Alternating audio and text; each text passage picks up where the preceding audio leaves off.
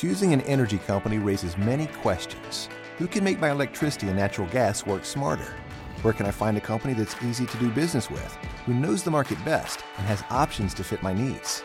For millions of homes and businesses, there is one answer: Constellation. Decades of market intelligence and proven solutions from the trusted energy leader.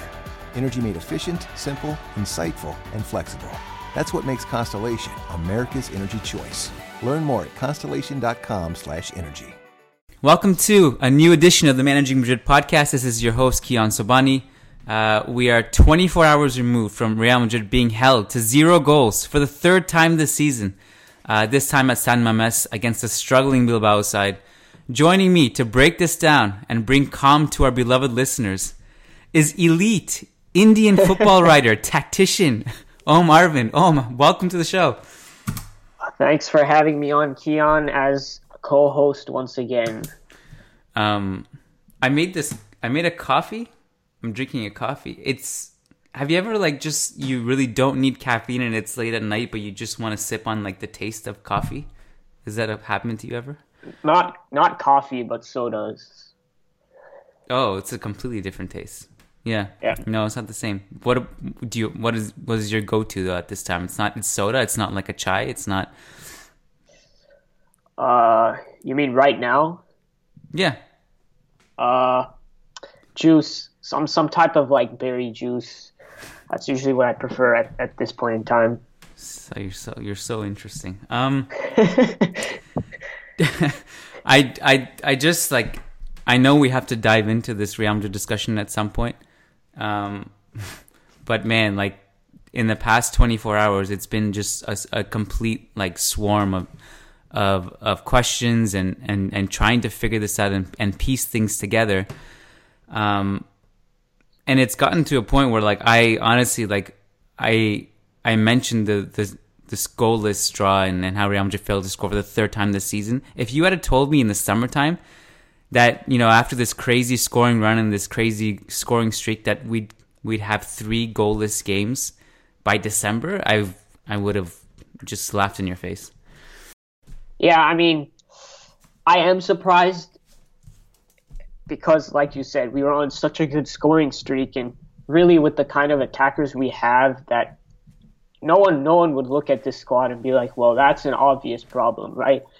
But it also kind of shows how extreme football can be, right? Because last season, you can convincingly argue that sometimes we got lucky and that maybe the scoring streak shouldn't have lasted as long as it did. And this season, you can also argue that, wow, in a lot of instances we've been unlucky and you think we should have scored in some of these games. And it just kind of shows just how football just waves back and forth.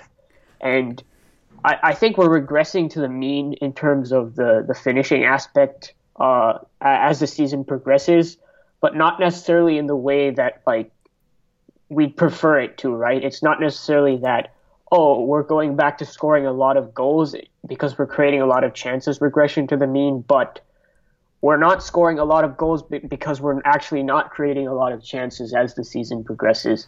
So, yeah, it is quite surprising, and there's a lot of explanations that one can give for that. But some of it is just that's how football is. But as we go into it, as I'm sure we will, then we'll discuss how there's a lot more to it than that as well.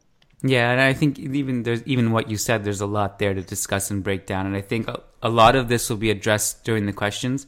I think, to be clear, I think before we get to the questions, the main talking point is going to be going to basically address the main flurry of questions and concerns that came in to this podcast. And you and I talked about this, and several journalists talked about it on Twitter. Some agreed, some disagreed. Some aggressively disagreed, some aggressively agreed, is the whole Isco thing and the elephant in the room. So I think one thing that I wanted to clear up on is that I put out a tweet that got shared quite a bit on Facebook and Twitter by various people and even some publications. And I had basically said, it was just an observation. This wasn't a diamond.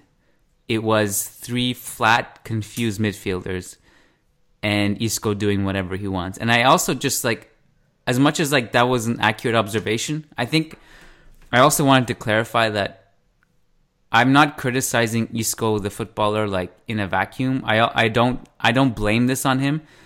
I think he's tremendously. We know what Isco is capable of. He's an unbelievable player. This exact lineup, maybe with a tweak in formation and philosophy, was amazing to end the season last season. And obviously won us the Champions League final in Cardiff. I don't think Isco himself as a player, as a human, whatever, it's not his fault. I think there's schematic issues. And I'd be curious to know, like, I don't know if you're planning on doing a tactical video on this, or not, or if you're working on it already, but I'm curious to know what your take on this whole thing is.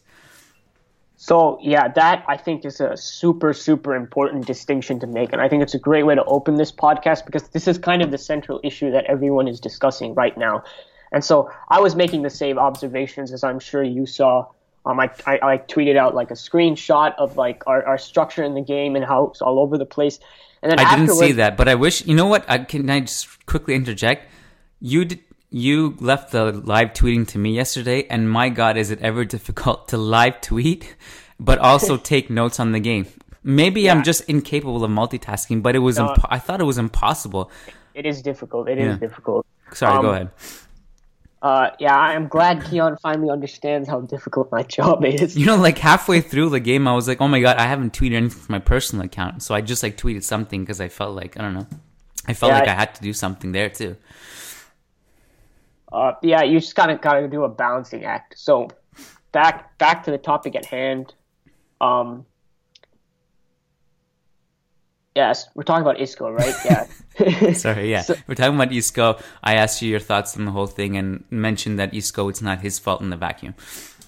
Yeah, so this was a really important distinction to make. And right, so like I was criticizing that whole idea along with you, and then afterwards I tweeted out, well, to be clear, I'm not trying to scapegoat Isco here, because I love him. He's one of my favorite players. And it's not the player that frustrates me; it's the system that he's being employed in, or the lack of system, if you want to say. And that's really important to say, because there was a lot of people replying to me like, "Yeah, I agree, Isco is shit." I'm like, well, that's not what I'm saying. So you don't agree with me. Yeah. This isn't like a chance, right, to like further your personal agenda. That like whatever, Isco's a horrible decision maker and that he's actually not a good player and he just wastes our offense. Because I don't think that's where the evidence leads. I think the evidence leads to Zidane not using him correctly or imposing enough instructions on him, because it's not enough for a manager to kind of just put a lineup on the pitch and then say to one player, like, just do whatever you want. And Zidane should know that Isco is a player that likes to be attracted to the ball, so he's going to move where the ball is rather than him directing where the ball should be, if that makes any sense, right? So if the ball's deep, he's going to come into areas where Casemiro and Kroos clog it up. If it goes to the wings, he's going to move there, when in reality, he should be trying to break lines, position himself in between the lines to help other players break passes, like make breaking line passes to him. And that we've always kind of known that that's just kind of the player Isco is, and when used correctly, that can be beneficial, right? Because it enables him to create a lot of good passing triangles when he moves to the flank. But if he has no instruction whatsoever, it's just going to become too much. It's going to become kind of like useless, his movements, really. It's going to become unnecessary, and that for me is really on the coach. At this point, given all of the matches we see, I really do think it is an issue of Zidane not really sitting down with Isco and giving him, specific instructions as to what he wants to do. I think last year this formation, although it's not a carbon copy of last year's formation, but in terms of the key personnel who were involved in the lineup, it's the same.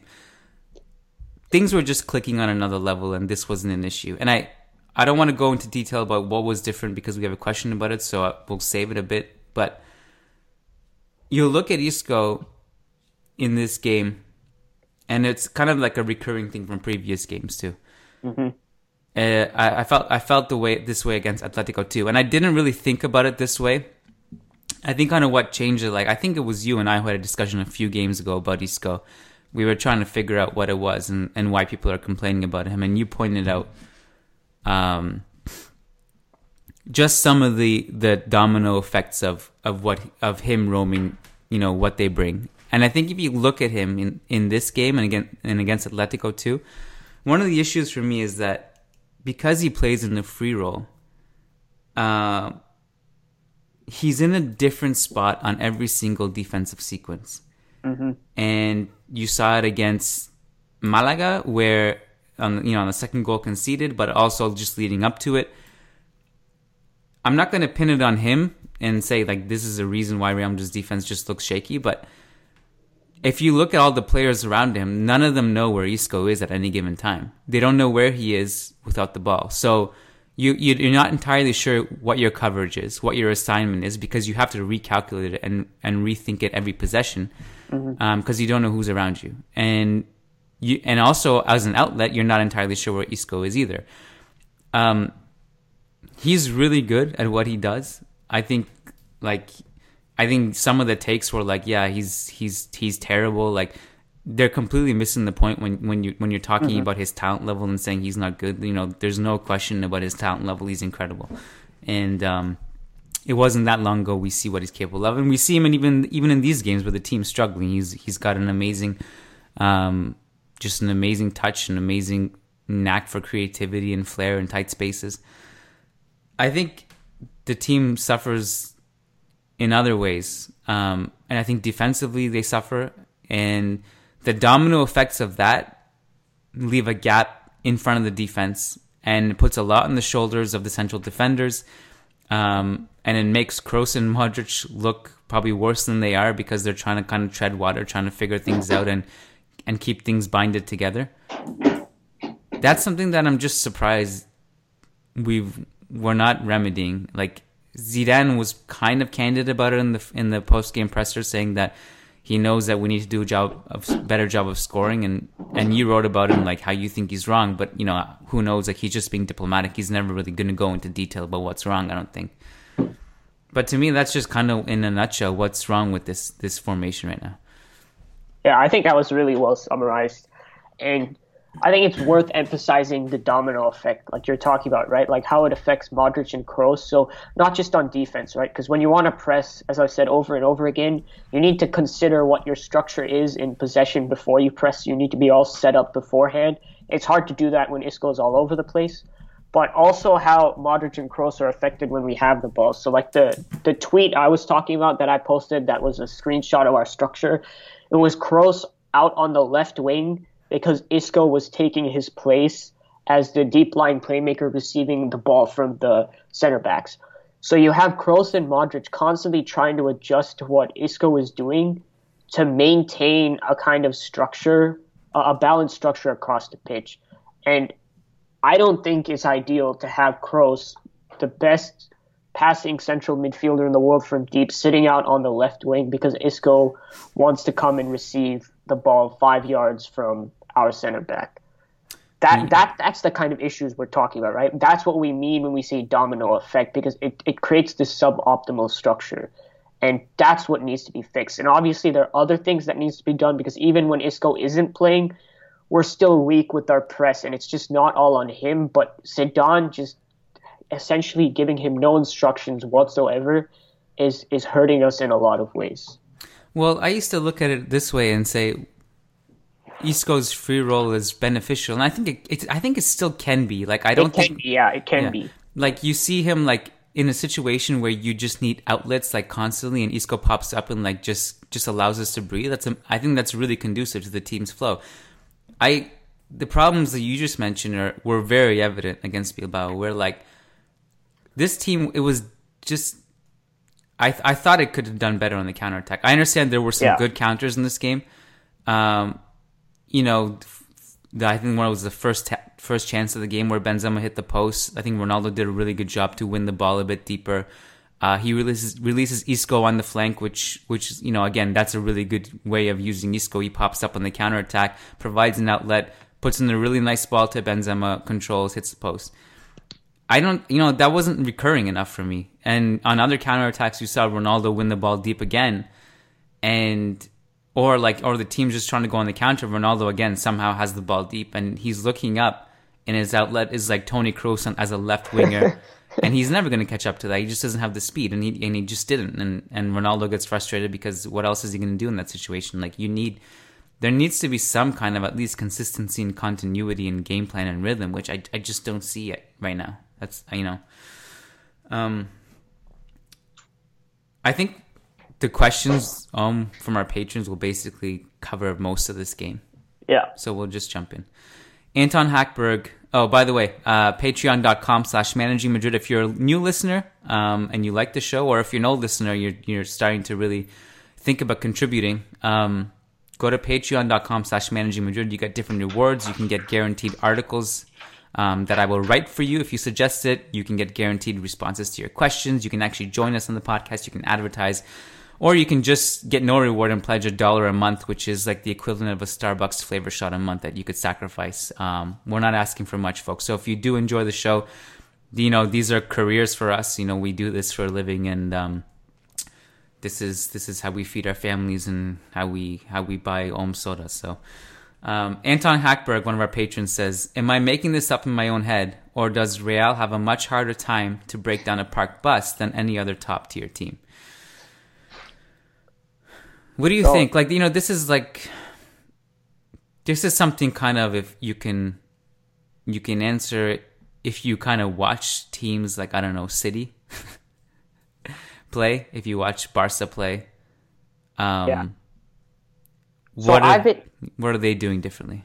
Yeah, so I've been trying to make a concerted effort to watch more of the big teams this season, especially because I think there's so many interesting tactical storylines going on there.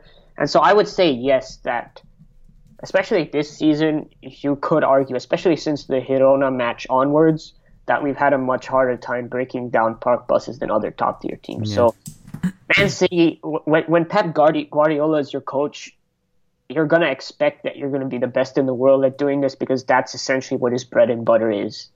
I mean, he plays in a very specific way, perfect spacing. Everyone tries to receive in between the lines, and then it's fast one-touch passing up the pitch to destabilize defenses, and it's all very measured.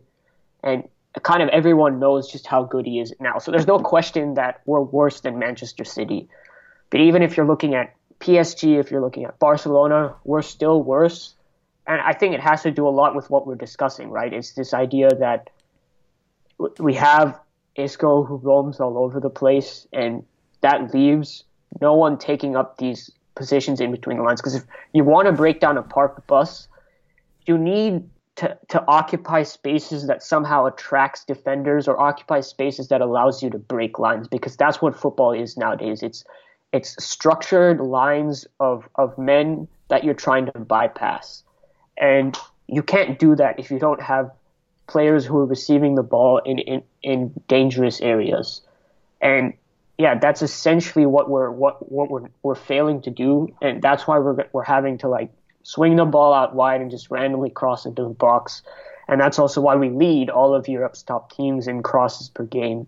So it sounds, what I'm saying is basic, but the idea I'm talking about is basic. That's what you need to do. There are several ways to try to do that, and it's not necessarily as easy to do as I'm saying, but right now we're doing that really poorly.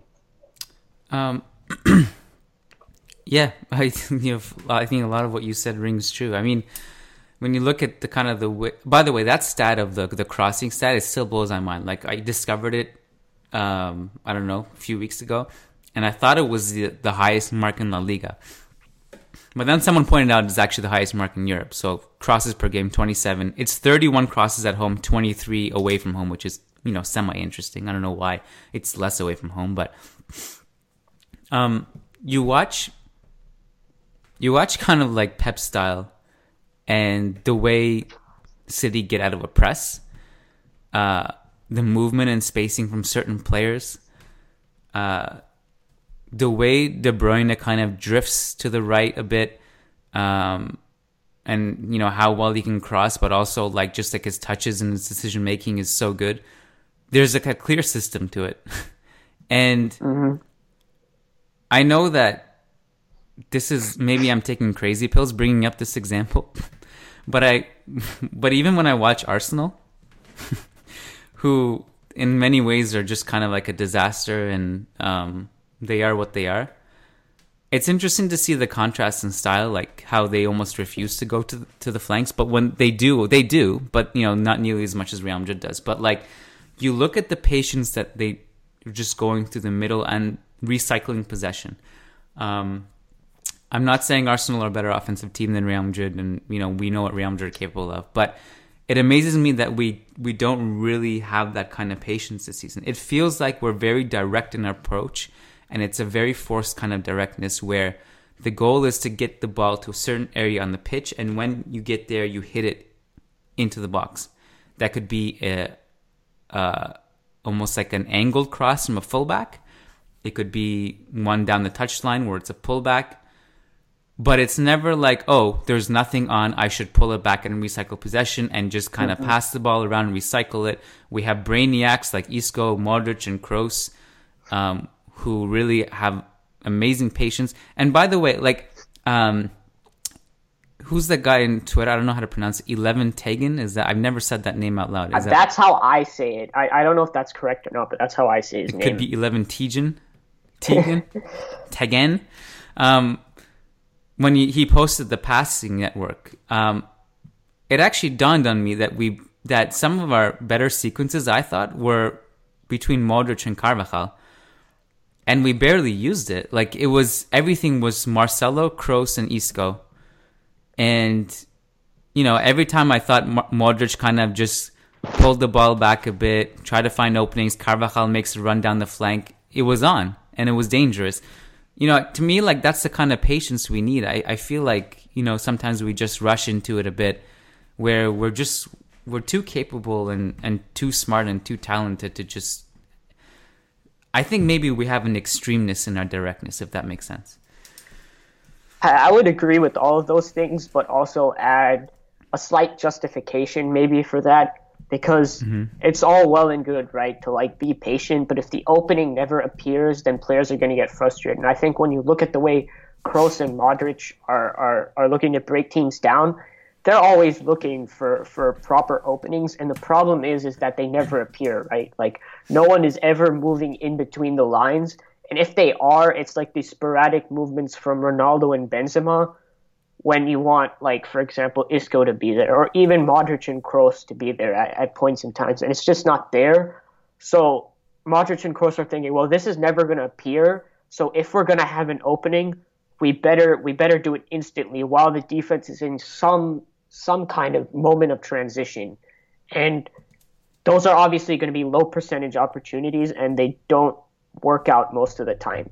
So patience, I agree, we need more of that, but we also need something to reward that patience, because I think even if we were to be more patient in possession, nothing would necessarily change because we don't have the necessary offensive positioning to capitalize on that. What's the remedy for that? More runs off the ball? More horizontal runs and cutting? So I would say we need to fix our possessional structure. So Isco, as I've been mentioning before, Isco needs to stick in between the lines, and I don't think it's wrong for him to roam, because I think it's good for him to move to flank to create these kind of triangle passing combinations. But he also needs to sit in between the lines, because if he just sticks to the flanks, right, teams will just send another player to negate the overload that Isco provides. So let's say he moves in this horizontal space that is constantly in between the midfield and defensive block. I think that would be really useful, right? Because then the defensive line in front of him constantly has to keep turning their head backwards to look where he is, and the line behind him needs to compress because Isco is constantly there, and then that opens space for Ronaldo and Benzema to run in behind. So it's not just Isco, right? Because Ronaldo and Benzema and Modric and Kroos can also do that. But if we're playing a diamond, that's primarily Isco's role. And then we can kind of do the thing where Isco will move out to the left and maybe Modric kind of swings in from the other side and sits in between the lines. But really, it kind of relies on our structure of how we want to reward patience in possession. This is a good transition to the next question. So I'm going to read the next two questions because they're kind of intertwined. So Sayantan Nandi says, is it time to tell Ronaldo that he must play as a number 9, considering the fact that he and Benz both clog the box and trip over each other? Essa Hariri says, can you please explain the main problem of our team? Is it that the strikers are not passing to each other? There's no communication between attackers. They are too passive. And would Bale's return solve anything? I feel like every freaking team knows how to play against us, no matter how bad they really are. So, I made this parallel like a few weeks ago, I think. You know, like in FIFA, where you can go on like a 50 game run of winning, and you feel like you're invincible. You can do nothing wrong. And then no matter what you do, you lose like 15 straight, and you don't know what's the problem. I feel like Real Madrid are in a rut like that. Except in FIFA, you can't really understand because it's just the game is screwed. It's flawed. But like we can actually like pinpoint things that are happening here. The Ronaldo Benzema thing is interesting because if you look at their passing network, it's literally 0. They didn't connect with each other. And to me, that is like completely the opposite of those two. Like traditionally, it's not normal for them not to be so out of sync. You know what I mean? Yeah, and that's why when I got a lot of like tweets at me like that were similar to this that are talking about the problem is that Ronaldo kind of doesn't understand the role that he's supposed to play as a number 9, and I that sort of confused me because from the way I've always seen it, Ronaldo and Benzema up top is the perfect position for both of them. And we've seen that since the Ancelotti era, that they're perfect. When those two play together up top, they understand each other so well and they know what to do. So for it to suddenly now be that Ronaldo doesn't understand how to play this position doesn't make any sense to me. I think this goes back to the domino effect of like Isco going where he wants to, right? Because if there's a lack of presence in between the lines, who are the next players best positioned to solve it? It's the strikers, right? So I think the deal is that both Ronaldo and Benzema are trying to like adjust to the lack of Isco's presence in the areas in between the lines, and they're both kind of trying to do it, and they're both kind of getting confused by Isco not being there, and that's kind of, you know, causing them to kind of run into each other's spaces and focus, because when a player moves in between the lines, what he's trying to do, right, is usually he'll receive, he'll either turn and look to play a pass out wide, or he'll just kind of ping the ball back to the defender, just kind of probing and testing the defensive blocks. And when Benzema and Ronaldo are focused on doing that, they're not going to have really opportunities to connect with each other, right? So that really explains the confusion that these players are experiencing, and also kind of this feeling that Ronaldo and Benzema aren't really living up to what we expect of them, and why they look so confused in positions that they're normally extremely comfortable in. I mean, it's not even just that. Like to me, neither of them are playing as a 9, even though that's where they're kind of positioned in. It's like a kind of a 4-4-2, but it's not, and it's kind of a diamond, but it's not. It's kind of like it's definitely not stagnant, and you can kind of tell like how much Ronaldo and Benzema drop deep in this scheme. And neither of them are traditional strikers. But I think one of the things is like they just don't get the ball in a goal scoring position unless it's from a cross. Yeah. I think like you see Modric with 1 or 2 through balls. But other than that, Ronaldo and Benzema are going to touch the ball only if they drop deep to win possession. They're not getting any through balls. And basically the scheme is still like Isco was not getting the ball to them really unless he was on the flank.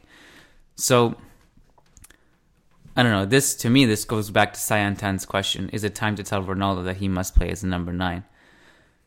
I don't know how we haven't gotten to this stage yet. It's so clear to me that I think this would solve so many problems with just a little shift. If we just... Like, I don't buy the idea that Ronaldo doesn't know how to play as a 9. We've seen him do it before. We've seen him do it. Like, as a striker by himself, he can do it. I don't know if he likes it. like we've been told that he doesn't like playing there. I don't care. Like, he's good at it. He can do it. And I think if you sacrifice Benzema for an extra midfielder, an extra presence to help this whole chaotic midfield and people disappearing and not knowing where to be, I think that would be a huge help. By the way, Andra Paul tweeted this earlier today.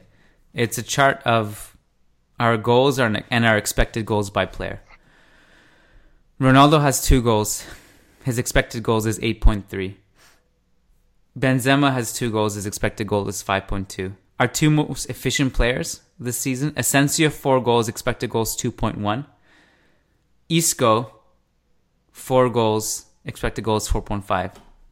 And I don't think we can, so much of the narrative this season has been that these guys are the problem. We've seen them play together without, even a pure 9 with Spain, and they've looked unbelievable together. I think we just need to freshen things up with a fresh idea. I think Zidane has been playing this scheme for a while. The scouting report is out. I think it's time to just shake it up a bit. I think there's a fine line of continuity and rhythm. At some point, you hit a threshold where it becomes insanity. I think we need to shake things up, put Ronaldo up top, and pack it with that extra midfielder. It doesn't have to be Asensio. It doesn't even have to be Isco. We have Kovacic, who is could have been a huge help earlier in the game, even with his ball carrying ability when our counterattacks were laboring, the gap in front of the defense.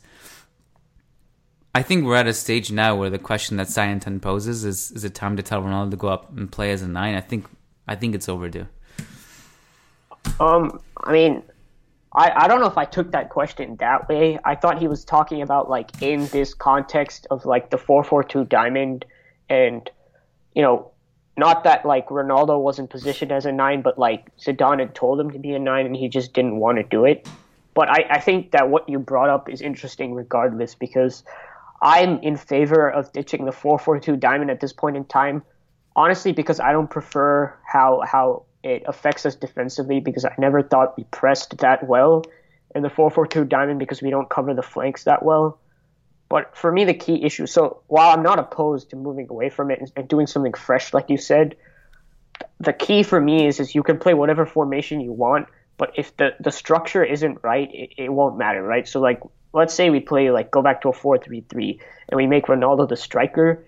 If we don't have presence in between the lines, it's going to be Ronaldo isn't a striker anyway, because he's going to either move in between the lines or shift out to the flank to get touches of the ball. Because if you looked at the touches for all the players versus Athletic Bilbao, you had crazy numbers for all the midfielders. You had Isco, Modric, Kroos.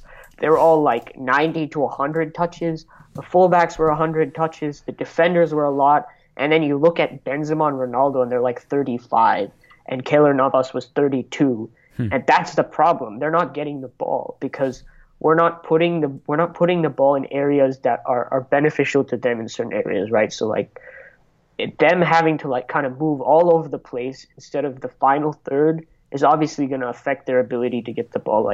They're moving deep and they're still not getting the ball. So that's an issue. And so I do think there can sometimes be a problem with Ronaldo not wanting to play as a 9 and all of that. But it's not going to matter if we don't have the necessary structure to support Ronaldo as a number 9. Because eventually he's going to move where he needs to in order to get touches of the ball. And it's not like Zidane can be well, just go there and stand up top and just stay there the whole game without ever impacting anything. No player is ever going to do that. No, and no should they. It makes no sense. But, yeah, the touches per game, I mean, we know that strikers just touch the ball less. That's a truth. Yeah. But, again, it goes back to the fact that, you can touch the ball less as a striker, that's fine. But as long as those touches you're getting are in goal-scoring positions or in positions to create for others.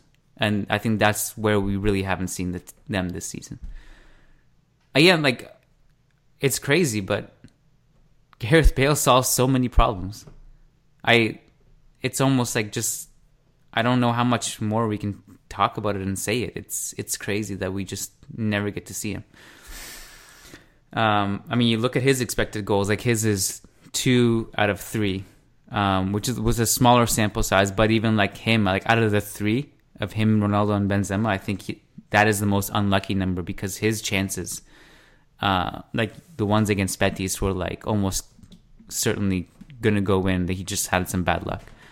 But yeah, I mean, I think it's worth noting because, like you mentioned, that Ronaldo and Benzema aren't getting the balls in the right areas up front. Like, people will look at the expected goal numbers and say, well, it looks like they are. And I think it's worth mentioning that for a portion of, especially the beginning of the season, they definitely were. As a whole, we were playing quite well. We were creating like 3 expected goals per game, which is kind of insane. And Ronaldo and Benzema simply just weren't finishing their chances. But ever since the Girona match, it's not been the case. It's like I said, the trend has it's regressed to the mean, not because the finishing has got better, but because the chance creation has gotten worse. So I think recently it's very, very accurate to say that Ronaldo and Benzema, the service has just dropped off. Whereas at the beginning of the season, it was actually quite good, and that's where most of the poor goal to XG ratio comes from. So like as we said at the beginning, there's like so many reasons for why we are where we are, and not all of them are connected. But the more recent reason is what you were saying, that they're not necessarily getting the ball in the best areas. I mean, the expected goal for this game was 1.38, which is basically identical to Bilbao's. And that was mostly from, like, I think 0.41 of that was a Varane header that was blocked. And yeah, I was kind of surprised about that one, I won't lie. I thought that I'm surprised at kind of how that was evaluated, because to me, Benzema's was much more clear-cut than others perceived it to be. Well, because there's kind of like a thing happening in the XG community now where there's the current way it's done, the Opta method, which is what like 11 Taken 11, Michael Cayley, and Understat all follow, which is they don't take into account the presence of defenders. And then there's StrataBet data, like they've created a new method which takes into account not just the number of defenders in between the shot and the goal, but also defensive pressure. And there's a couple other changes which you can read online, but like it's not necessarily relevant to the discussion here. And so if I'm assuming, but I haven't seen their XG chart on this, because they need individual like journalists to go out and use the data to build it. I'm assuming that chance would be valued a lot less because there was a defender right in front of that shot. But the reason Benzema's shot was valued at basically at 1 out of 10, a chance of going in, is because it was a cross, first of all. It was because he had to take it down on his chest, and it was also a volley. So with his weaker foot, which are all factors that are taken into account. And when you think about it, like it being kind of a 1 out of 10 chance, that makes sense to me, especially if you were to take into account that there were defenders in front of the goal, which the model that we're citing wouldn't have done. I think 1 out of 10 is pretty fair, because he was also backpedaling, had to receive the ball in his chest, and then he had to volley it instantly. And I thought he did pretty well to get off the post. So it's actually not a horrible chance, but I would agree that it was pretty difficult. Bhavik Shah says, "What's up, troops? I don't even want to start how frustrating this period is for all of us. After watching Arsenal versus Man United, I fell in love with De Gea all over again.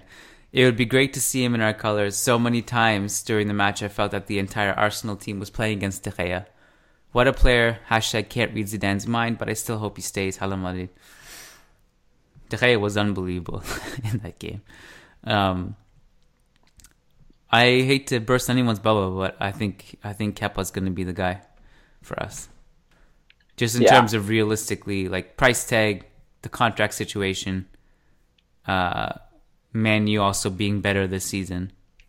To me, it's going to be a Kepa signing. I mean, I wouldn't mind Kepa because I think he's a good player, but if you didn't see De Gea's performance, go and watch the highlights of his saves, because that's one of the best footballing performances I've ever seen, period. Not goalkeeping performance, just footballing performance, just period, because he was absolutely magnificent. He essentially saved Manchester United from what could have been a really, really embarrassing loss, because Arsenal's expected goals was like 4.5 or something, and they would have scored those goals if it wasn't for De Gea making incredible save after incredible save. So You and I talked about that game a little bit. It was amazing to me how much. People were really praising Man United when they actually weren't playing that well. Yeah, I just don't think. I mean, the commentators were like, at one point, they was like, "This is the Man United of old. This is amazing." To me, like neither team really played that well. Arsenal were crazy bad, like giving the ball away in their backline, making mistakes. Which, Man U, credit to them, they were really efficient, high up the pitch and took advantage of it. Like I think how many shots they had? Like 3 shots or something. It was crazy. And defensively, they bunkered up, but they weren't really like that compact either. Yeah, it's like because what Mourinho, it's like there's this thing with Mourinho now because he's had really good defensive performances in the past that anytime a Mourinho team parks the bus, as people say, people are like automatically, oh, what a great defensive performance, whether he concedes a lot of chances and gets lucky or not. Because the way he parked the bus, if you watch that game, yeah, sure, he had a lot of defenders between them and the goal, but none of them were pressuring the ball, and Arsenal were getting the ball into the box and creating chances at will, especially for like the first 20, 25 minutes of that second half where they just went crazy. That's not a good defensive performance. It sure is a great goalkeeping performance, but just conceding chances left, right, and center and having your goalkeeper bail you out is not a good collective performance. Yet people look at the scoreline, they're like, oh, it's 3-1, and Mourinho parked the bus. That means, the way he did it today, that justifies like what he did. I mean, parking the bus can be a justifiable way of playing, but you have to do it right. And on that day, like Mourinho just didn't do it correctly, and he got a lot of unnecessary or undeserved praise because of it. De Gea was amazing. Nice to see that someone at least can grow a ponytail and not decline, like most players who grow their hair. Question from Christopher McCormack, another patron. He says, so I went into a drunken coma in June and just woke up. Explain to me how we have suddenly forgotten everything we were doing well last season. So, and it's not actually, I mean, when was the Super Cup? Late August, early September? Yeah. Even if you went into a coma then, I think you'd be crazy to wake up now and see what's going on. The press is completely disjointed and broken. The transition defense has been terrible. A lot of bad giveaways in the back line, even like not even, sometimes pressed, sometimes unpressed, unforced. Finishing has been bad. The team is out of sync. Bale's been injured. What am I missing?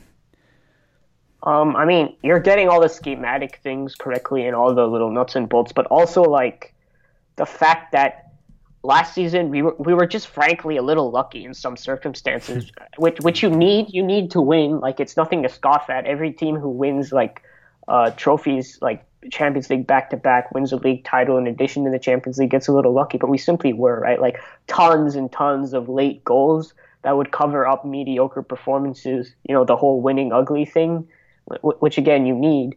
We're just not doing that season, right? Like Zidane said this like 5 times in his press conferences now. Last season we would have scored a goal maybe when we didn't deserve it, and that's not happening this season.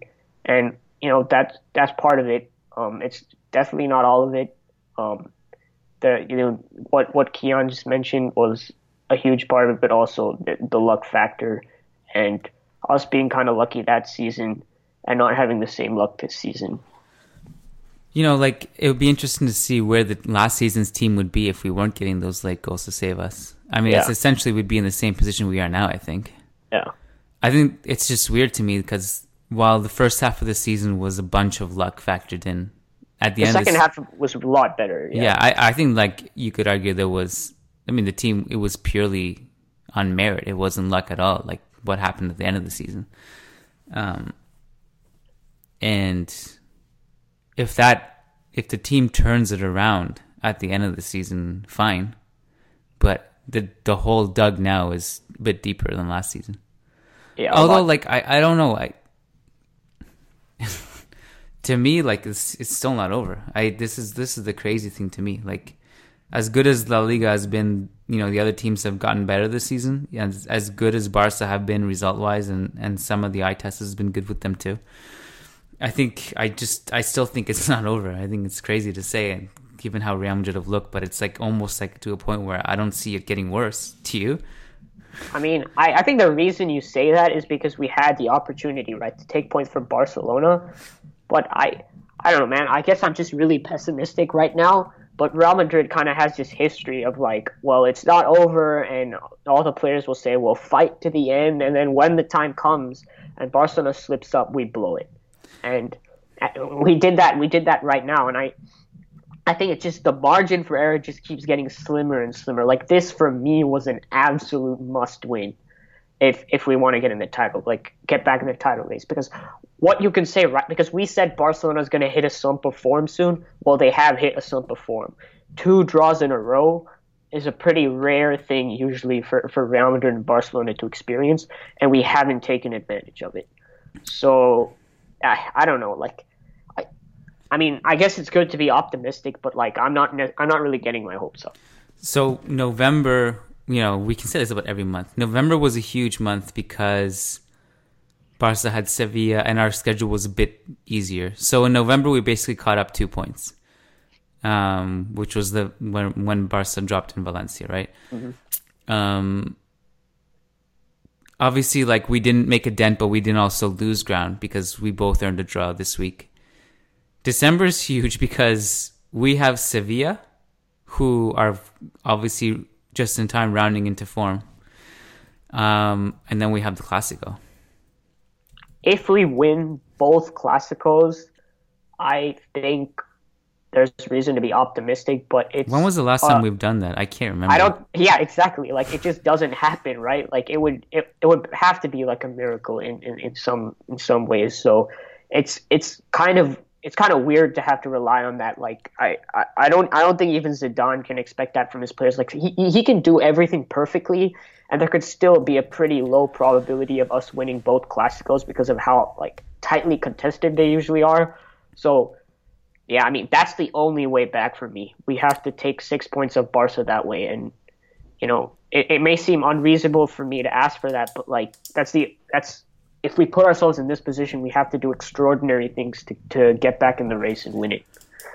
The same weekend we host Sevilla, Barca are away to Villarreal. Maybe, like I don't think it's inconceivable they drop points there because Villarreal's in a slump right now. But Bakambu and Bacca could manhandle Vermaelen a bit. Umtiti's still out. He's gonna miss the Clásico too.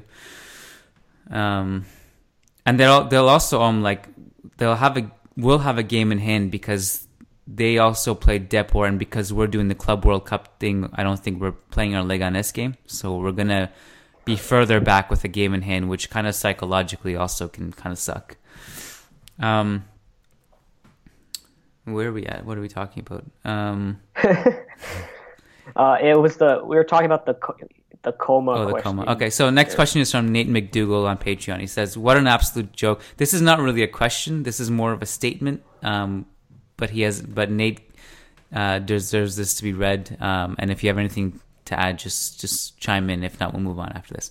So Nate says, "What an absolute joke. A chance to go within 6 points of Barca and you piss it away. The Real Madrid of last year would have won this game, no doubt in my mind. Without Morata and James, we have no one to bring in when Benzema is being Benzema. And Ronaldo's age is starting to show. I love Ronaldo, but those Morata and James, were his safety valve last year, and when things just weren't going right. Main point is, yes, 33 league trophies is awesome, and it ties Juventus for most of any domestic league titles. But Barcelona owns us since Messi got here in 2005. They dominate Spain, and we just sit there and take it. I want this team to do well and be better, but it's extremely frustrating watching them throw away every very needed points like this. I mean, we talked about the James Morata thing like a million times, but I think it's kind of true that like anytime Barca drops points, there is this kind of like this psychological barrier among fans anyway, like where it's like, are we really going to take advantage of this, or is this just another dud? Yeah, I definitely feel that. Like, I feel the general sentiment in that comment a lot. Like the frustration at us not taking advantage of like Barcelona slip-ups. Because if you look at like a lot of these league title races, aside from the 2012-13 one and the 15-16 one where we were never really in it, I look at all those and I think, well, we really could have won those league titles, and there were these crucial slip-ups in clutch moments where we didn't do it. I just want to quickly talk about the James thing because, yeah, we have talked about how like losing Morata is a loss, but I don't really get where this idea is coming from that James was this huge part of our league title win and he was coming off the bench and like, I don't know, saving us, because that just feels like revisionist history to me, because there were like 2 moments where James played really well and I think won us points, but it wasn't more than that, because the general narrative was that Zidane wasn't playing James at all and he was getting no time, which was the correct assertion because he wasn't. Like, James wasn't really key at all. Morata definitely, he saved us a ton of points, but people are trying to like now expand the list of players that we lost that were really key. Next, people are going to say Mariano because there was one game where he scored a crucial goal. Like, James wasn't, and we have replaced James. We got Ceballos, a player that can play in central midfield. Like, the reason James didn't play is because Zidane's like, well, he's not a central midfielder, he's not a winger, so he doesn't fit my system. And we got Ceballos, who plays in central midfield and can do a lot of the things James does. Now, Zidane's not necessarily playing him a lot, but we have replaced James in the roster. In fact, Ceballos' position is a lot like James' last season. Both weren't getting a lot of minutes, and a lot of people are saying, well, if you played them, they could make an impact. So I think people need to stop this like idea that James was a safety valve type player, because he could have been, and I'm not saying he doesn't have the ability to, but the fact was he wasn't, because he hardly played. Yeah, next people are going to say Coentrao, the reason Coentrao. I will say this about James. I thought he played really well in his limited minutes. Like he definitely wasn't a huge factor in anything. But he definitely played well. Yeah, every time he came on, I thought he was impressive. And I did feel bad for him because he didn't really like kind of sulk or like complain about it. He seemed like just like a nice guy. Like, we often forget, like 2 years ago, 3 years ago, he was a fan favorite. Everybody loved him. Yeah, everyone thought he was going to be in this lineup for like the next 6 seasons. Yeah, I did too. Like, I called it. I was like, there's no way we can build this team without him. He's too good. But I mean, a lot of these issues we're running into this season are not depth issues. It's our Once de Gala. It's our starting 11 that steamrolled teams last year. Just not doing it. And I mean, I think the idea that, right, like that super subs could cover for our problems, I mean, that's valid because they did at the beginning, like the first half of last season. But also, like, you shouldn't need that, right? Like, we still have really good players on the bench. But if your like conclusion is that, screw the plan or whatever, we need super subs to save us, like, I don't know how sustainable that really is, right? Like, the first kind of thing you should go to is look at the game plan with our starting 11 and look at all of that. Like, I get maybe replacing some players in the lineup, but if people were expecting, like, super subs to save our season again, like, the likelihood of that happening would be very, very low. Like, I wouldn't expect that to happen 2 seasons in a row. I mean, look, every team needs that, but yeah. I can't use the James thing as an excuse. Yeah.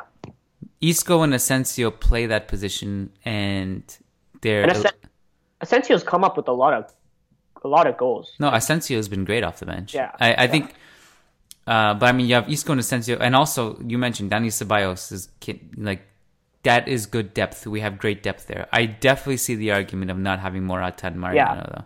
That is a legitimate argument. But also, like, yeah, Zidane could have played Morata more, but also Morata didn't want to stay. So after the season ended, there was nothing we could do to make Morata like stay, right? Like, he just wanted to go, and respect to him, he's doing brilliant at Chelsea. But it was, even if Zidane had played him more, I'm not sure he would have stayed, because he wants to be the guy on a team, because he's good enough to be that guy. And you can argue we should have sold Benzema to like keep Morata, but like that was never going to happen. Like, just in no way was that ever going to happen, because Zidane, not just Zidane likes Benzema, but also Florentino Perez loves Benzema. So that's just unrealistic. But I think that's the argument essentially, is that's how you keep Morata. And in my opinion, I think we should have done it. Lucas Navarrete hates when I say this. He hates it when I say this, but I think if you choose between Morata and Benzema, like, I think you'd have to, if you go back and look 10 years from now, you might look at that and say, we made a mistake. Like that changed a lot of things. I'm not saying it's going to really affect us that much long term because, you know, we have money, we might sign a great striker anyway. And it's not because I don't like Benzema, and it's not because I don't think he's great and I think he's amazing at, you know, what he's done for the club. I think age is the biggest factor. I think you just have to look at the age difference and be like, well, you know. Anyways.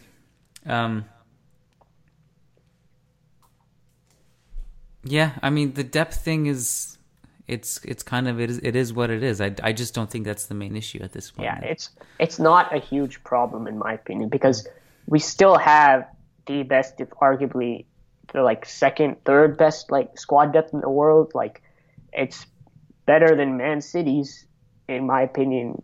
It's definitely better than FC Barcelona's, yet they're ahead of us. So yeah, I think it contributes in a slight way, but it's kind of become a scapegoat of a problem, because like every time we don't do well, I have people tweeting at me, well, our depth is not good enough. Like, compare this team to the team we had in 2011-12 or 2010-11 or even the Ancelotti era. Yeah, our depth is way better. The next question is really interesting. Solomon Ortiz says, oh no, sorry, I'm skipping one. The next one is actually a statement. It says from Abhinav Podar. He says, I fucking hate Raul Garcia. I fucking hate him as well, man. Him and Jordi Alba, I don't know, there's got to be another one that would complete the axis of Hugo. What is Diego Costa? I think Diego Costa is not on the level of Raul Garcia and Jordi Alba. I don't know, man. I still remember this pure, like, the only real memory I have of Diego Costa Atletico Madrid is just this feeling of pure rage when I think about that time period. So I don't know, man. When he comes, because like he can't play for Atletico Madrid until after the winter break, right? Mm-hmm. So when he joins, I think he'll remind us pretty quickly why exactly we hated him so much. Yeah, probably. Yeah. Solomon Ortiz says, could Real Madrid pull off a 3-4-3 or a 3-5-2? Who would be your starting 11 formation with a 3 backline variation? Do you think Zidane would even consider this at some point? So, I think this is interesting because I think we all have terrifying memories of the 3-man backline because you remember Casemiro there at Balaidos, and it generally has been a disaster. And I don't think if we like went to it, or would look like all of a sudden look like Chelsea or Man City. It's not going to happen. And it would be an experiment. It would be a one-off thing. And I personally don't think it would make sense to just experiment that. I also would say this. I think with Vallejo, it might work because I think Vallejo is kind of like built for a 3-man backline. I think he would do really well there. You could put Marcelo and Carvajal as the far wing backs.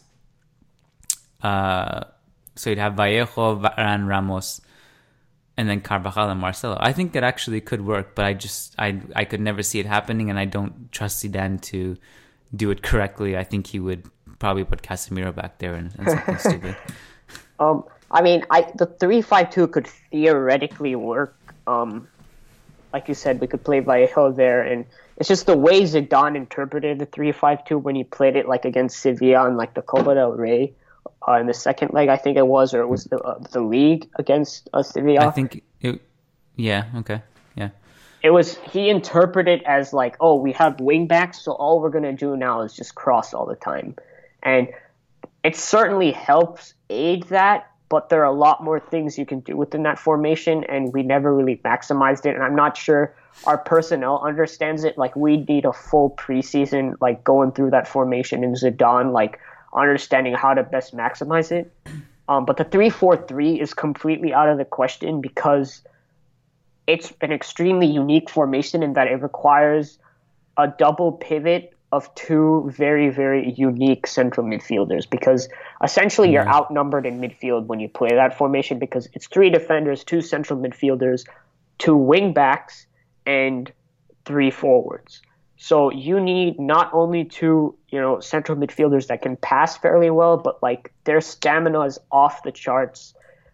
They can they can win the ball back really well. And the reason Conte was able to win the title with it was because he had Matic and Conte in that role, who are basically two of the only players who can really play that position. And then once Matic left, Conte has sort of reverted to a 3-5-2 with Hazard playing up top, because he realized that the 3-4-3 isn't really going to work anymore without having Matic. And if Conte had left, it would have been the same deal. And I look at our squad and I don't see anyone who's even remotely like those two players, so it wouldn't be viable to me at all.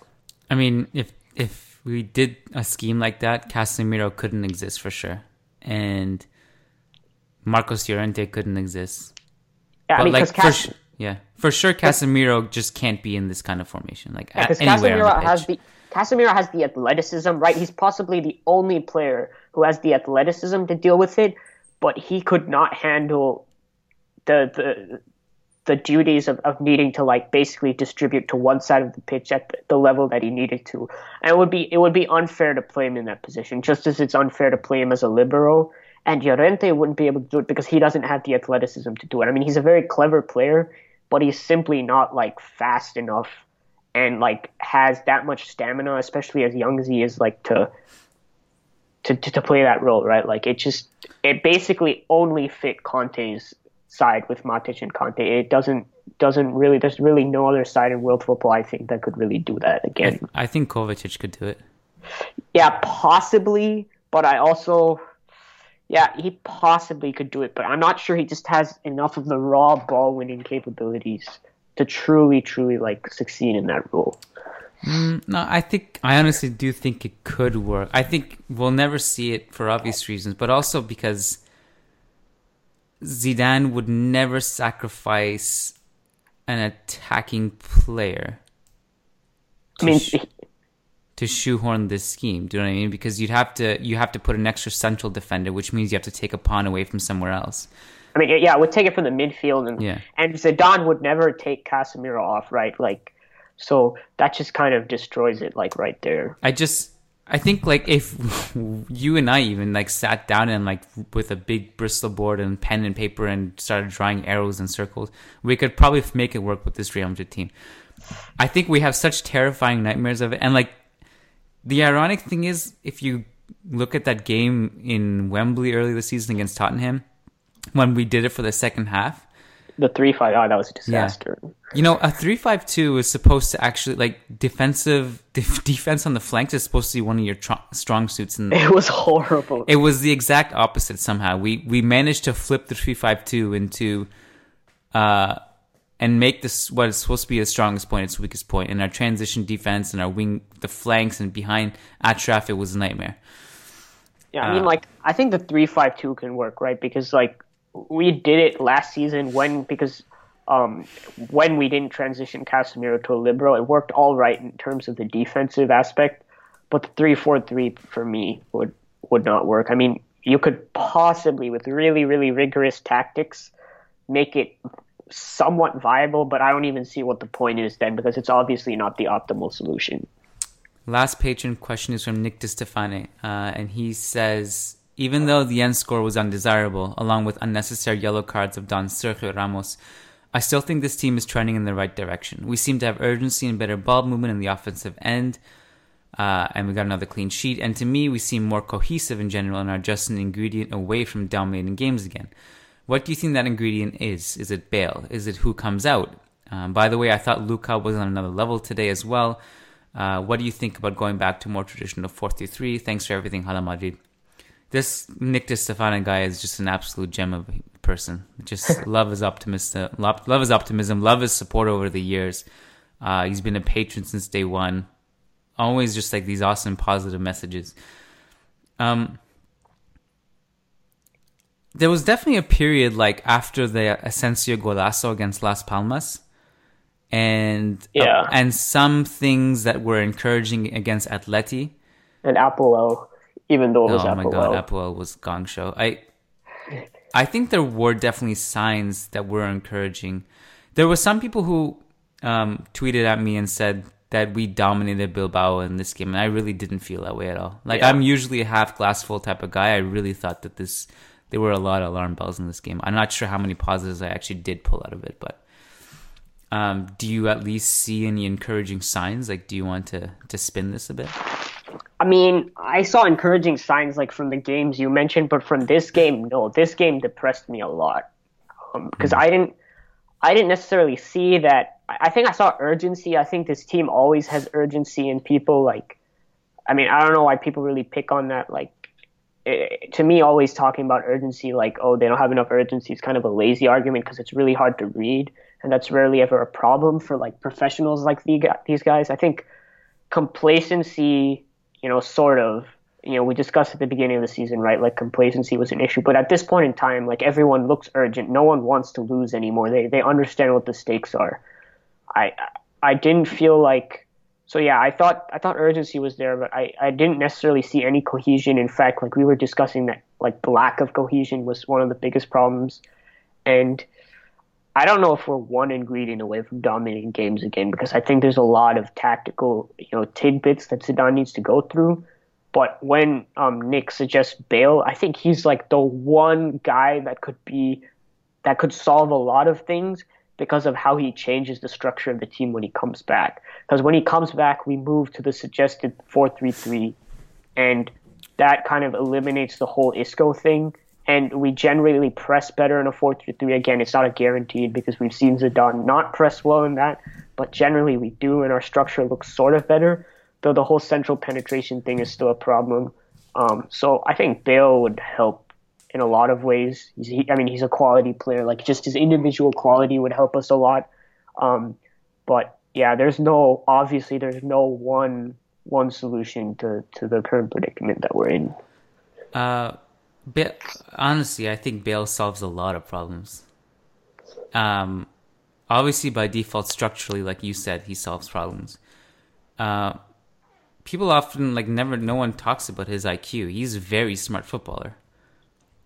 He helps defensively. He's good with the press. He knows when to press, when not to, when to just kind of hedge back, being cohesive with the others.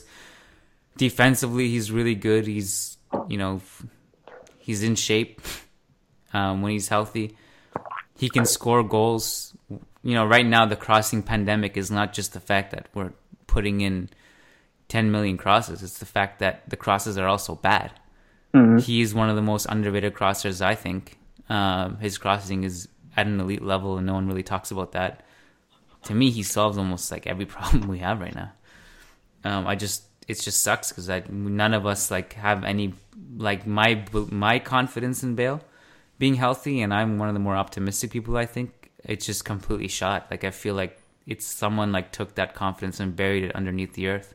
I have no idea what it means when it's a precaution when he's not there. To me, that could mean anything. It could mean months. We've heard that so many times, and then it's like, oh well, then a month passes and he's not back, because I thought he was taken off to be ready for the Athletic Bilbao game. If I'm mistaken, then it was for the game after this. But that doesn't even make sense to me. Yeah, because he played just the game before that.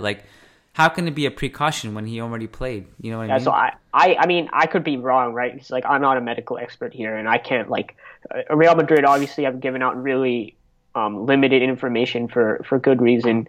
So maybe it's really a precaution, but I'm starting to have that sinking feeling again that he's got another injury, and it sucks because, like you said, he can. I mean, I don't know if I'm as optimistic as you about Bale solving that many things, but no one can deny that he comes in, we look a lot better with a consistently healthy Bale on this side.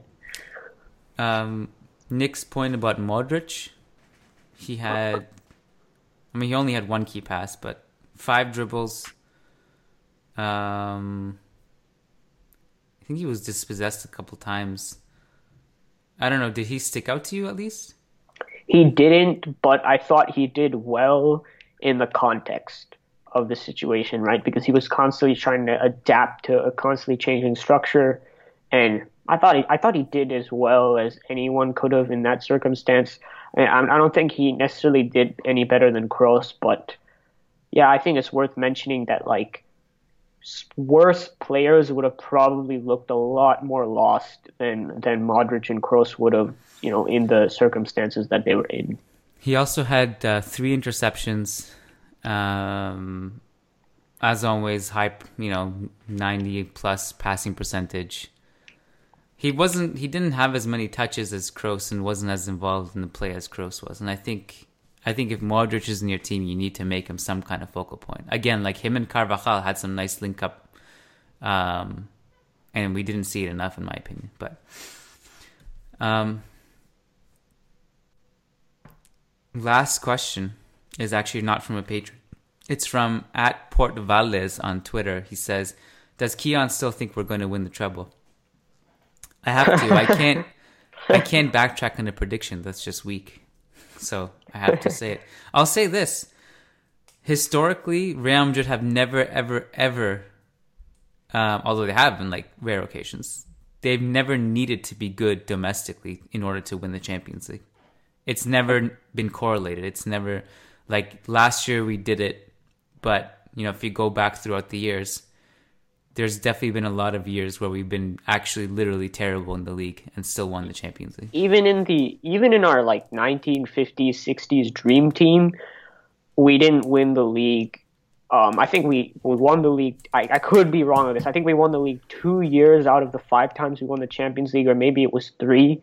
But like, there's a precedent going all the way like back to then of us not winning them at the same time, which is why we've like never won a treble in our history. So like, anytime Keon says this is going to be a super bold prediction because we've never done it before. Like, so I honestly think you picked like probably the best time you could have to say we would win the treble, considering how we were going into this season.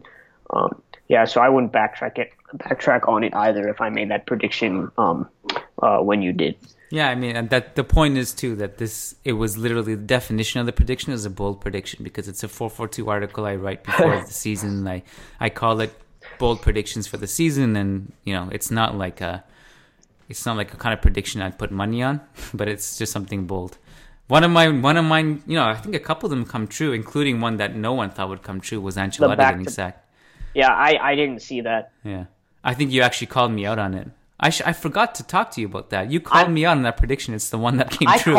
I called you out also on this Arsenal one where you talked about how Arsenal were actually really good or something, and like Ozil was going to continue his scoring form. Like I can't believe I'm still hearing about this. This is like that completely was justified at the time because Arsenal were flying at the time of. I showed you the shot numbers from Ozil, and I told you this wasn't sustainable. And then like for some reason you had so much faith in Arsenal then. The golden rule in football is to never have faith in Arsenal. They will always slip up. It's true. No, I think this was the first year, like maybe my whole life, where I completely just detached myself from getting excited about Arsenal. Because growing up, like you've seen, especially like we knew they were definitely good, like during the Henry era, but. Yeah. Like even in the post-Henry era, we saw them have so much bad luck. Like in the Barcelona, the Champions League referee decisions that were just shocking going against them. You're like, okay, at some point this has to normalize. They'll finally come good. And then last year they were doing so well, like in the first couple months, and then they had their famous November slump, I think it is. And then now they're just a complete disaster. If you ask me, I can't even.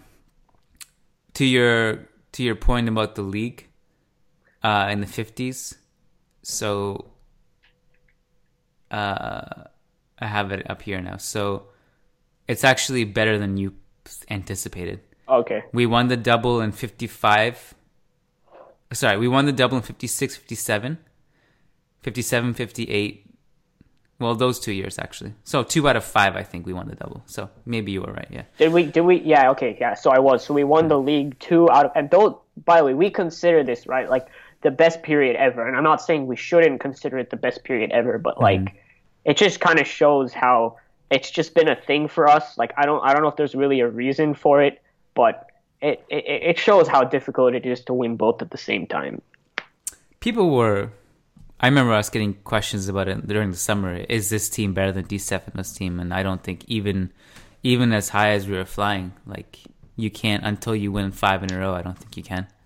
I mean, if we won, like, let's say 3 Champions Leagues, and if we won the treble this season, I think that would be a valid argument because, you know, there is the whole, like, football has gotten tougher. Like, the Champions League is tougher. Yeah. I mean, there wasn't as many opponents back then, too.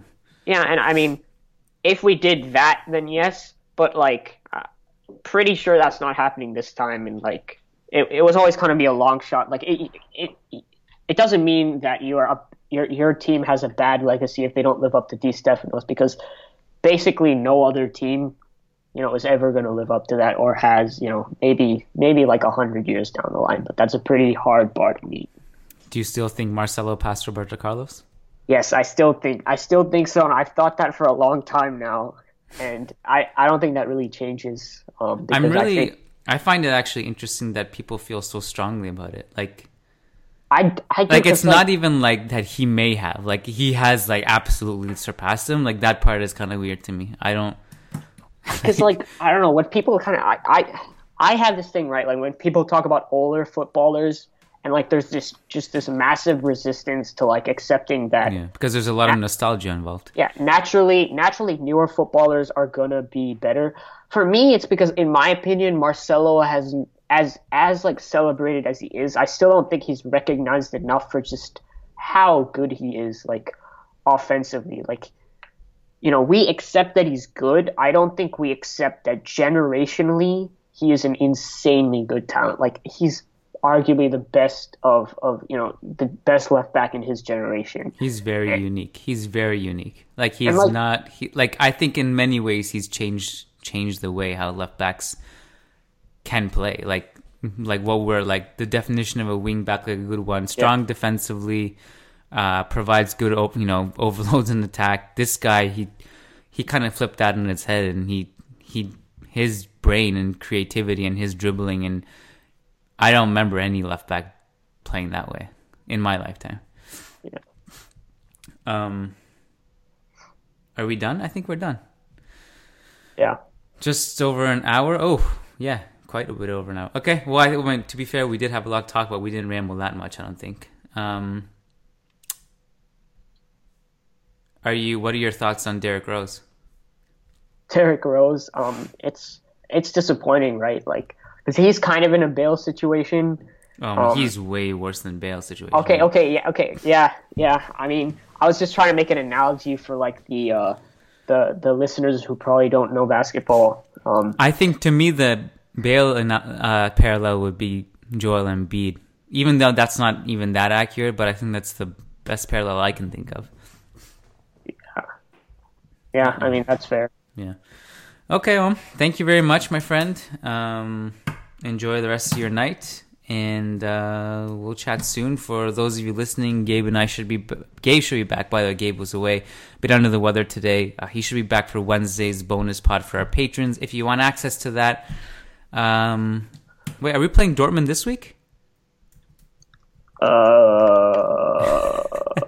I love how we're both scrambling to look this up right now. Yes, Wednesday we're playing them. That means that podcast will actually be a recap of the game against Dortmund. So if you want access to that and all future podcasts, midweek podcasts, just become a patron. $1 a month is all you need to do.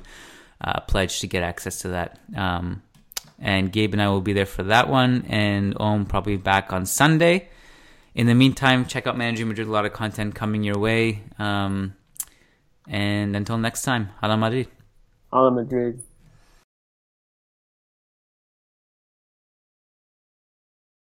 Have you heard? Metro by T-Mobile now includes Amazon Prime. Yes, enjoy the best of shopping and entertainment, movies, TV shows, music, free shipping, and much more. All included for just $40 per line for 3 lines. All on the T-Mobile network. Discover the smarter way. Metro by T-Mobile. That's genius. One offer per account. Offer subject to change. $12.99 per month value. Offer valid for new Amazon Prime members. Metro customers may notice reduced speeds versus some T-Mobile customers. Video at 480p. Capable device required. See store for details and terms and conditions. Have you heard? Metro by T-Mobile now includes Amazon Prime.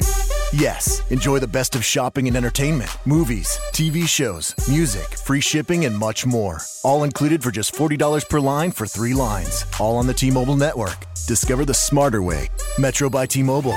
That's genius. One offer per account. Offer subject to change. $12.99 per month value. Offer valid for new Amazon Prime members. Metro customers may notice reduced speeds versus some T-Mobile customers. Video at 480p. Capable device required. See store for details and terms and conditions.